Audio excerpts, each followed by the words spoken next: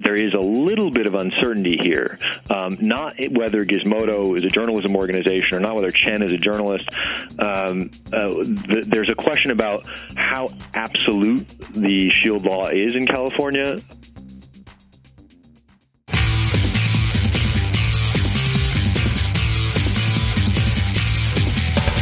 This is Lawyer to Lawyer, the award-winning legal podcast with J. Craig Williams and Robert Ambrogi. West Coast meets East Coast, and yes, they are attorneys, bringing you the latest legal news and observations every week with the leading experts in the legal profession. Produced right here on the Legal Talk Network.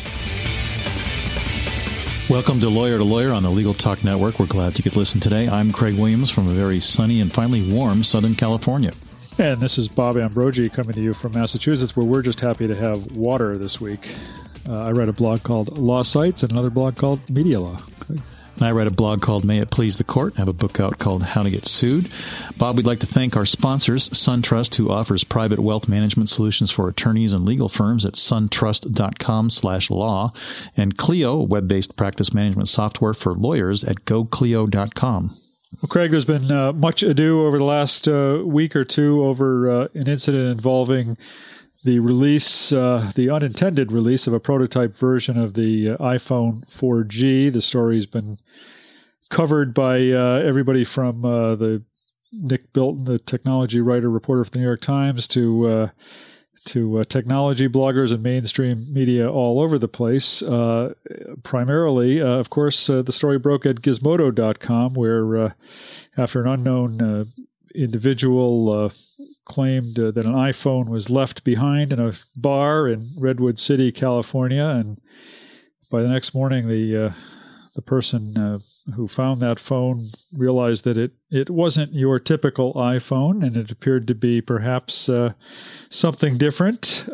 Somehow, eventually, that iPhone ended up in the hands of Gizmodo.com, where they later indicated they actually paid to obtain this phone. It turned out to be what everybody is saying is a prototype for the next generation, the iPhone 4G.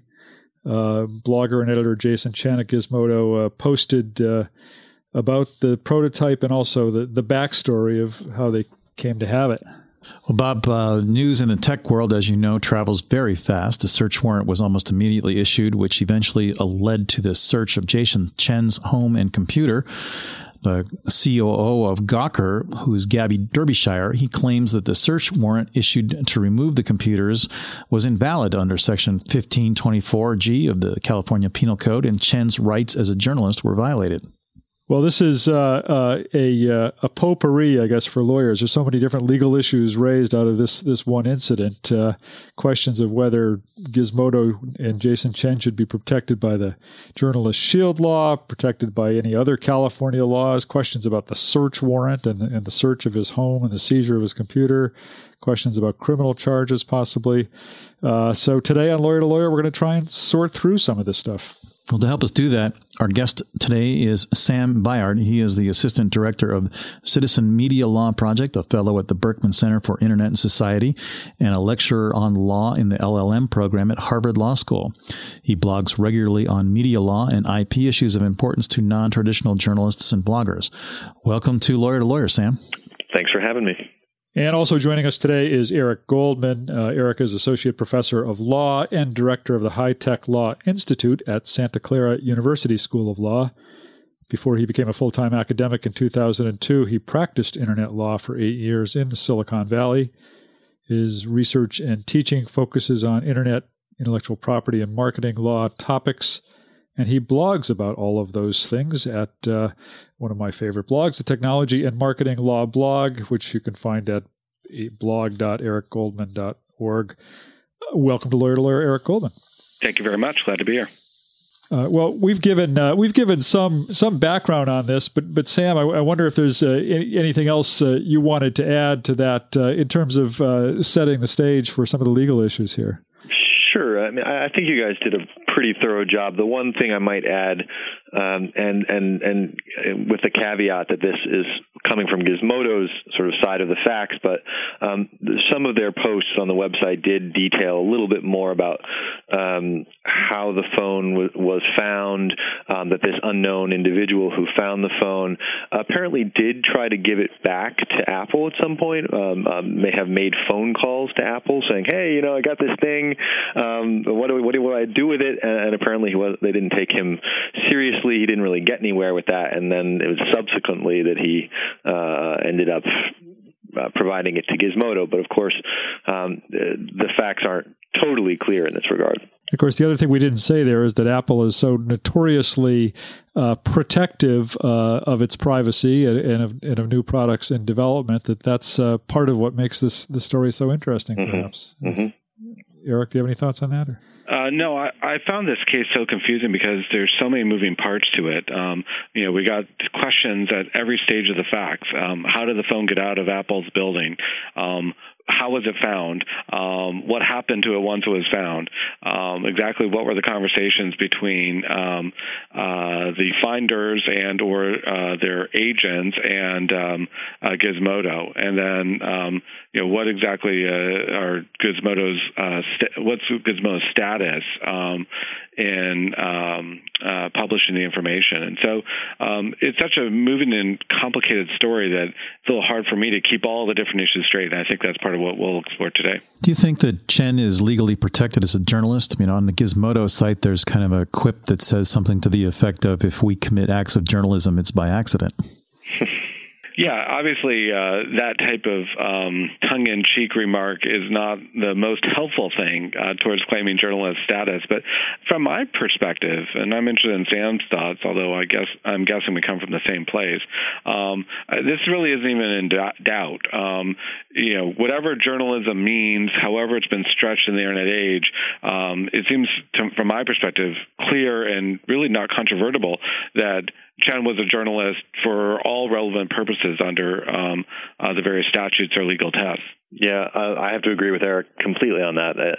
Wherever that line is, and it certainly can be fuzzy, at least in many states, there's a little bit more clarity in California than there are in other states. But wherever the line is, I would say Gizmodo falls comfortably within the line based on the sort of clear purpose of disseminating current events and information to the public, the frequency of the publication, the permanent sort of having a permanent URL where readers go day after day after day to get this information. They certainly fit within the definition that the California courts have so far set forth in deciding who gets protected by the SHIELD law. Well, so what are the implications of that? What would it mean in this case for Gizmodo or for this reporter or this blogger to be protected by the SHIELD law?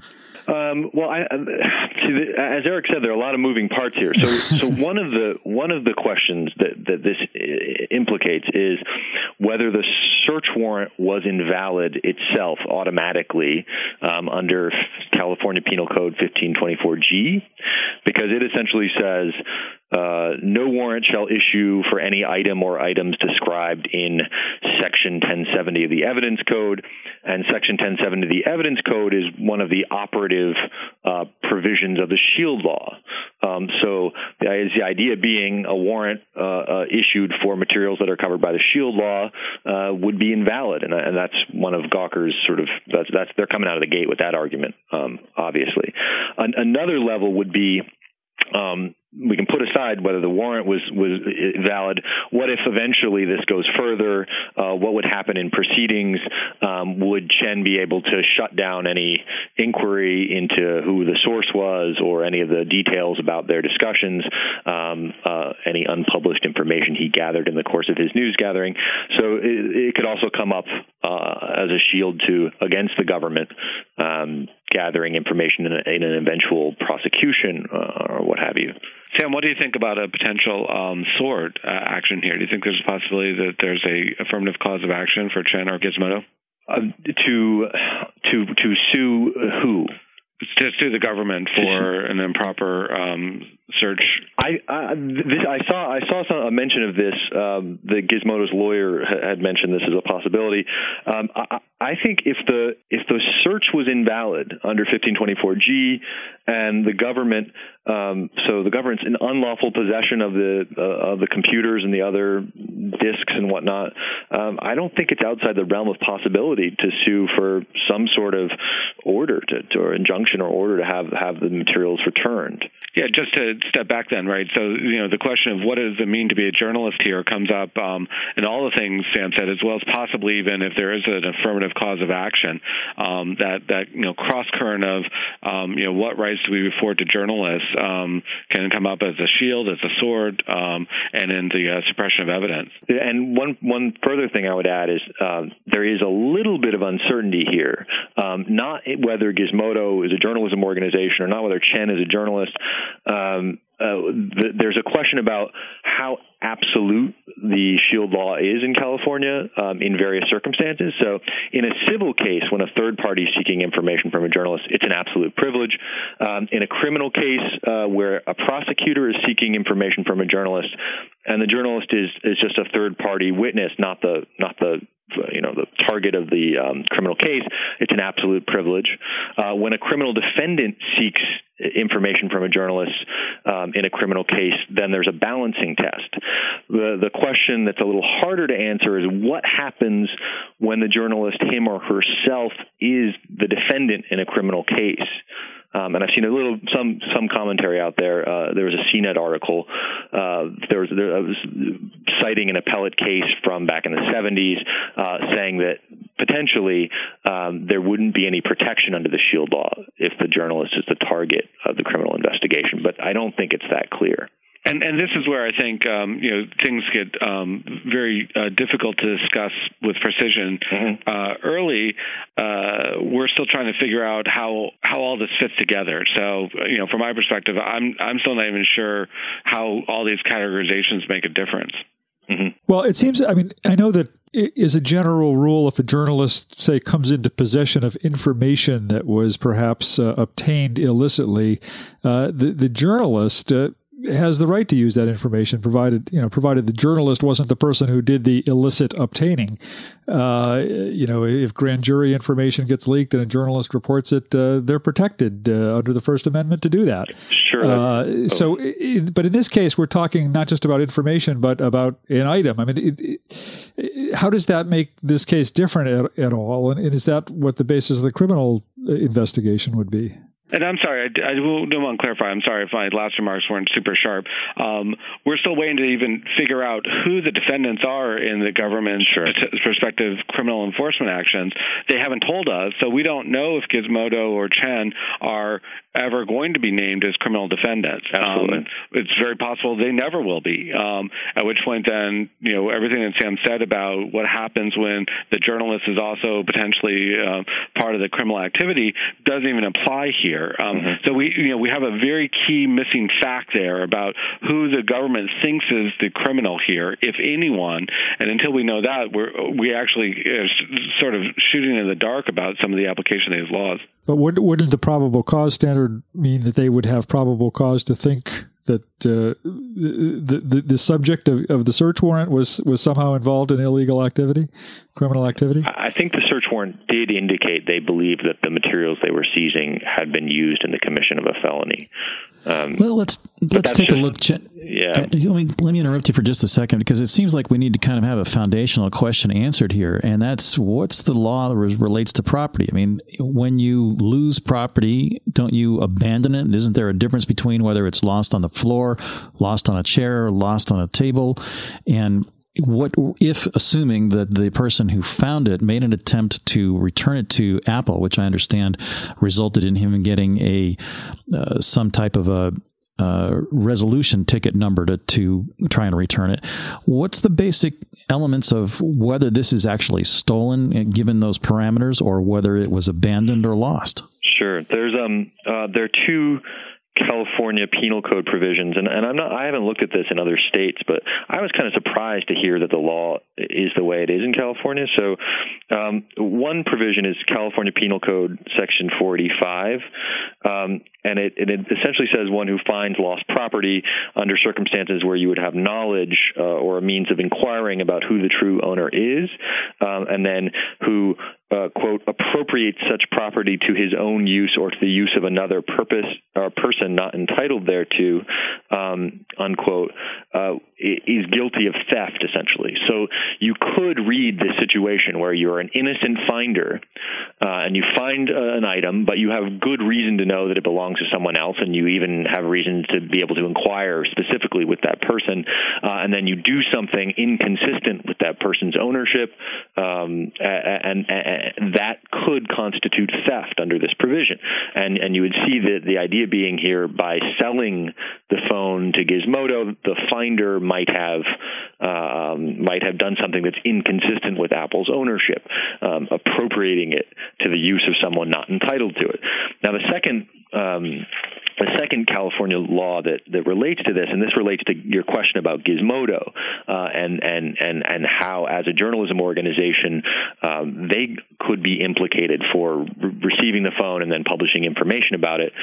Penal Code 496 is essentially a receipt of stolen property type statute, saying if you knowingly receive any property that you know has been stolen or obtained in a manner that constitutes theft, then you could be guilty of the crime of receiving stolen property. And so it kind of dovetails with this original provision saying a finder on some circumstances could be guilty of theft just by keeping the phone. And then, if Gizmodo had knowledge about all these details, again, these are things we don't know, that I think this is where the theory is about some violation of the criminal laws.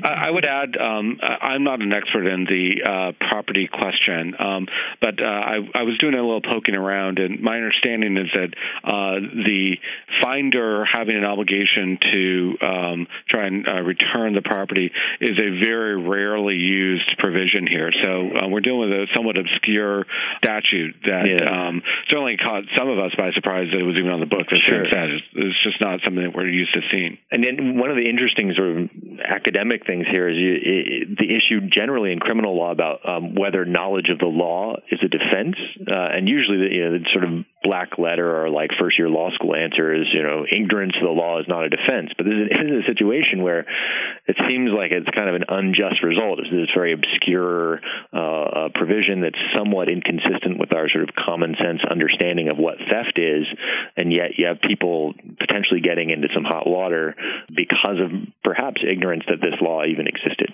And I agree with that. I mean, I would think that if the law were broadly applied, you find $5 on the street, you're eligible for criminal prosecution unless you jump through the requisite hoops.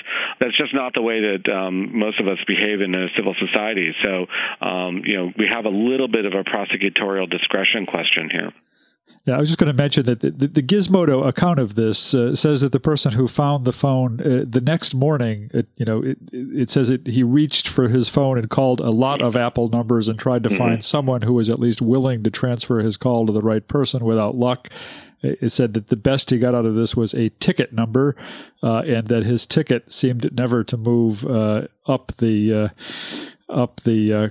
callback level, and he never heard back from anybody at Apple, for a couple of weeks. So at least according to this account of it, he certainly attempted to return the phone or to reach somebody at Apple to talk to them about it. And notice if that's true, if that ends up being the true statement, then everything else after that, all the subsequent behavior, all the subsequent criticism, all drops away, and we've got now a very problematic government search. The only thing I would add, though, is that again, if you had superhuman knowledge of obscure California law, there's a provision in the civil law about lost and found items that if you can't contact the true owner or you don't know where the true owner is, you have an obligation as a finder to turn the found object over to the local police.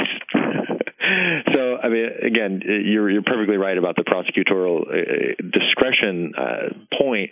But again, I guess the DA or whoever could argue, well, it's still, even if he tried to return it, he had an obligation to turn it over to the police, not to go sell it to the highest bidder. And that's something that I've been wondering about here, and I don't have a good answer because in reading some of the reports about this, there was a discussion that if this had been structured in a different form, there might have been a different legal analysis. So if instead of the finder selling the object, it had been some kind of exclusive look with the idea that the object would be returned back to the finder, I've read some suggestions that would be a completely different legal analysis. So, going back again to some of the structure, the things we don't know, it's not clear to me why it was structured as a sale as opposed to something else, particularly because Gizmodo really didn't have any need for the object once they had written up their story. There's an odd little technology twist to this whole thing also, I suppose, which is just that this phone was equipped with the Mobile Me service, which can identify, I'm not sure how precisely, but somewhat precisely the location of a lost iPhone. And this phone, in fact, was shut down or bricked using that Mobile Me service. So in theory, Apple could have found it if they wanted to. Eric, do you have anything on that?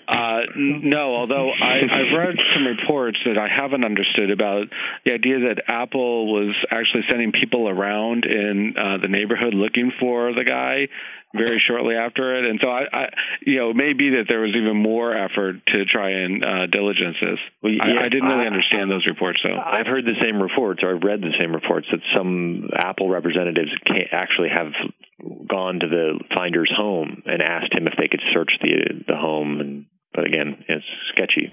Well, gentlemen, we need to take a short break. When we return, we'll talk more about the legal battle ahead.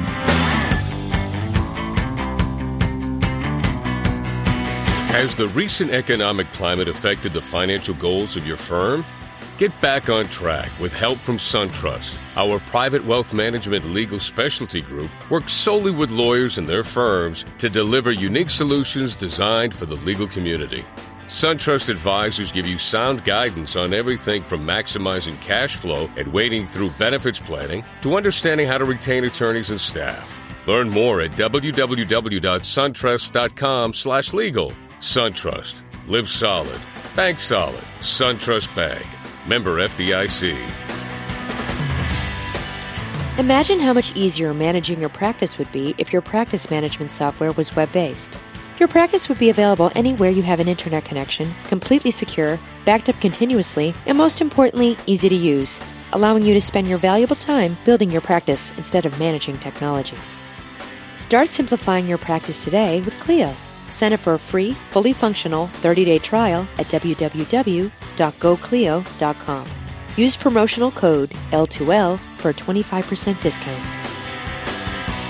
Are you interested in sponsoring programs on the Legal Talk Network? We'd love to have you on board. Contact our sales department today at 781-551-9960.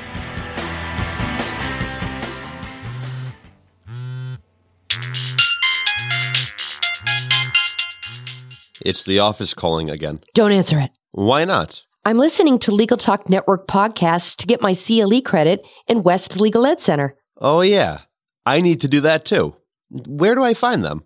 It's easy. Just go to LegalTalkNetwork.com and pick a program for CLE, click on it, and start listening. Or go to WestLegalEdCenter.com and choose from any of the Legal Talk Network programs available for CLE. That's perfect. The office can wait.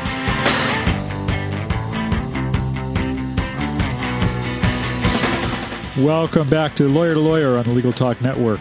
We are joined by Sam Bayard, Assistant Director of the Citizen Media Law Project, and Eric Goldman, Director of the High Tech Law Institute at Santa Clara University School of Law. And we are talking about the now infamous lost and recovered iPhone and some of the legal implications of all of that. I guess one question I was wondering about, does the fact that Gizmodo paid for this information play into this legally at all? Eric, do you see that as an issue at all in this case, as opposed to just obtaining the information through reporting and shoe leather? Well, as I mentioned, if they had structured the payment in a different fashion, that might have had some legal consequence. And again, that may be an area where we get some more information as everyone starts revealing their respective positions. But from my perspective, the fact that Gizmodo paid for the phone is not legally consequential, but it raises some questions about blogger and journalistic ethics. Many journalists would not have paid for the phone, and in fact would not have paid for the story whatsoever. And it's not to say that I think that's required. I think there have been some good journalistic stories that have broken because information has been paid for. But I'm not sure that's universally something that everyone agrees upon. And I think that's an area where I'm hoping that this event will spark some greater discussion into what are our standards as bloggers / journalists. What are the things we'll do and what are the things we won't? Yeah, I agree with Eric that I'm not sure that it has any real legal consequences because the receipt of stolen property statute that might be at issue that doesn't require purchasing, and I don't think it should have any bearing on the SHIELD law. It's not like if you violate some idea of good journalistic ethics, you somehow lose the SHIELD law. But it does raise interesting ethical questions about what good online journalism is or should be. How does Apple's motive play into this? I mean, there's been some rampant speculation about whether this is simply a publicity stunt designed to garner attention for the new phone that's coming out for Apple and get the so-called geeks talking about it and then into mainstream society. What ultimate effect would Apple's motivation have if it turns out that they were, in fact, using this as a publicity stunt? What effect would that have on Chen and on the person that actually found it? Good question. Let me don't everybody answer at once. One crack at that, which is at that point, then we might actually again wonder about the core question of whether or not it was stolen property, if in fact it was intended to be leaked out. So I think that would be that could very well be a dispositive fact. If true, I would be surprised if that's true. But I'm going to change your question around a little bit. One of the many questions that I cannot understand is how that phone left Apple's facility. Apple's notoriously secretive about their efforts, and there has to have been a very rigorous checkout process for anything like this. So I'm wondering why that phone walked out the door in the first place. And that, I think, may be what is fueling some of these conspiracy speculation. But I would like to know the answer, how that phone got out the door in the first place. Do you think there's any bearing on, or has any bearing on that question that the phone was disguised to be perhaps to be used out in the general population? It seems like the very idea of having the phone disguised as the 3G rather than the new prototype might have been sort of an intentional thing. Sort of let's have our engineers go out there and use it in the world. To what end? I'm not sure. And to what end at a bar in Redwood City? If you're going to go do a field test, I would think that there's other ways to structure it that reduce the risk of it being lost. But those are some of the questions that we'd like to know, because that goes very much to this issue about what is this notion of theft. And when this guy tried to call Apple and didn't get a response back, why didn't he get a response back? If they knew that they had this rogue phone that was in the wild, and somebody's calling them up somewhere else and saying, I got this phone and I'd like to know if you want it, it seems to me something's going on there that really needs explaining. Well, especially, Gizmodo, when they tried to reach the guy, had no trouble whatsoever. Maybe because they're Gizmodo. I mean that might have gotten them through a little bit more quickly. But in their account of it, when they tried to call the engineer who lost the phone, they reached him first try. So I don't know what that says about all that, but there's certainly a lot of questions about this, as you say. Well, and one thing to think about is whether this is how Apple has sort of dealt with the situation by perhaps claiming to the authorities that this was theft, or asserting that it was a theft. Has this hurt them in a PR fashion, or are they going to come out of this neutral? Is this a good, bad thing? Probably a bad thing, it seems. Apple is so notoriously secretive about their efforts that I'm just still flummoxed by the idea that they had such a major security breach that this phone is out in the wild when they don't want that. That just is so discordant with the way that they normally operate their business. But the response to it, I think, has been both continuing to be secretive, not really sharing information about what's going on, except when they think it benefits them, and the idea that they would pick up the phone to try and get the local cops to enforce their rights here just seems odd to me. It's not inconsistent with their past behavior, but I guess to what end? They already have the phone back. What more are they hoping is a win from bringing a criminal prosecution here? Do we know that? Do we know that Apple had anything to do with getting the police involved here? The San Jose Mercury News has reported that, so I'm taking that as a statement of truth. I in fact have not independently confirmed it. Well, gentlemen, we've just about reached the end of our program, so it's time to wrap up and get your final thoughts as well as your contact information. And one of the things that we have not discussed that I think would be worthwhile to include in your final thoughts, if you've got a moment, is what ramifications are there for a civil action between Apple and Gizmodo, and if there is the potential for a civil action, why hasn't Apple already pursued it? I'm sorry, who's suing? Is Gizmodo suing Apple, or is Apple suing Gizmodo? Apple's suing Gizmodo, yeah. I'm sorry, just check it there again. It's not entirely clear who's in the right here. Let me offer up some final thoughts. From my perspective, some of these issues about, what is the obligations of a finder of personal property to try and find the owner, is really not that interesting. What really is interesting to me is these questions about what are bloggers doing to break news, and what are we as a blogger industry going to do to set up some self-policing efforts or some norms in our community about the right things we're going to do to make sure that what we're publishing is credible and consistent with good journalistic practices. So from my perspective, the key thing here is really talking about did Gizmodo make the right set of calls all along the way? And what I don't like is I think there's a certain implicit statement in Gizmodo's defense is, one, we're bloggers, we move fast, to which is never a good answer to me. And the other is that we knew we were going to get a lot of traffic here, so everything kind of falls into place knowing that we want that payoff, and that's something I think it's been a little bit hard for me to rally behind the Gizmodo flag if those are the things that they're going to be trying to advancing. But I hope we have that discussion in our community. As for a lawsuit against Apple versus Gizmodo, I don't know what would happen. Gizmodo's already returned the phone. If they're going to sue over trade secrets, God bless them. I think that would be a very tough claim to win. So I'm not sure what left is for Apple to sue. Once again, I think I have to agree with Eric, especially on the trade secrets point. I don't see that there's much in terms of a civil lawsuit for trade secrets. There's, as far as I know, there aren't any civil proceedings that go along with this sort of receipt of stolen property thing, which is completely criminal law context.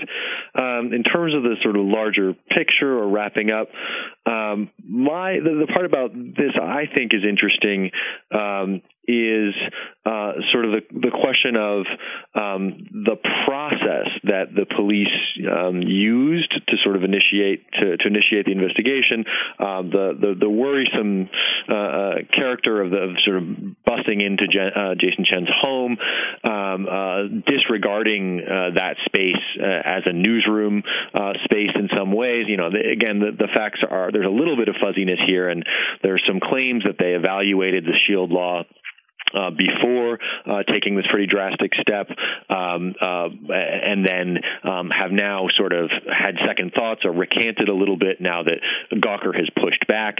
I find that a little remarkable. At the very least, I think there was a failure to really dig into the question of whether Gizmodo and Chen were journalists protected by the Shield law and therefore protected by this no warrant provision. And it's worrisome worrisome. It's worrisome on a big picture level because what we don't really want is the police making decisions about who's a journalist and who's not, grabbing a ton of digital information and then basically having the liberty to sift through a lot of sensitive news gathering material. Some of it, or probably most of it, that has nothing at all to do with this criminal investigation.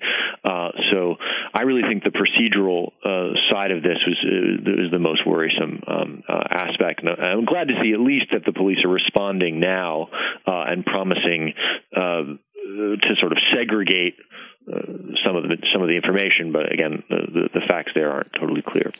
And how can our listeners reach you? I can be reached through email. It's SMB as in boy, AYARD as in dog at cyber.law.harvard.edu.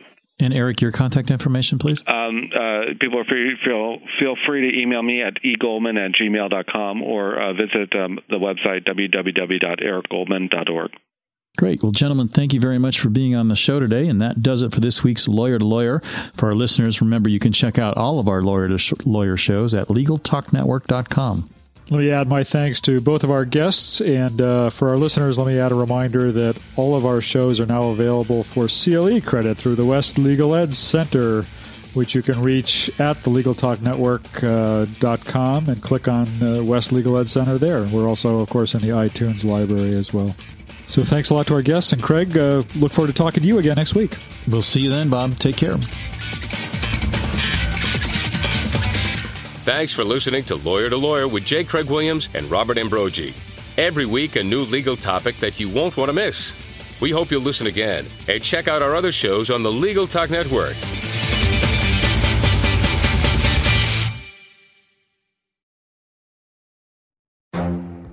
The Lunch Hour Legal Marketing Podcast, your resource for the tips and tactical advice you need to grow your business. Plus, keep up with the news and commentary you crave to stay one step ahead. It's hosted by me, Guy Sakalakis. And me, Conrad Som. Every other week, we break down the issues holding back your marketing strategy and talk about the changes you need to be prepared for. Check out the Lunch Hour Legal Marketing Podcast wherever you get your podcasts or on YouTube.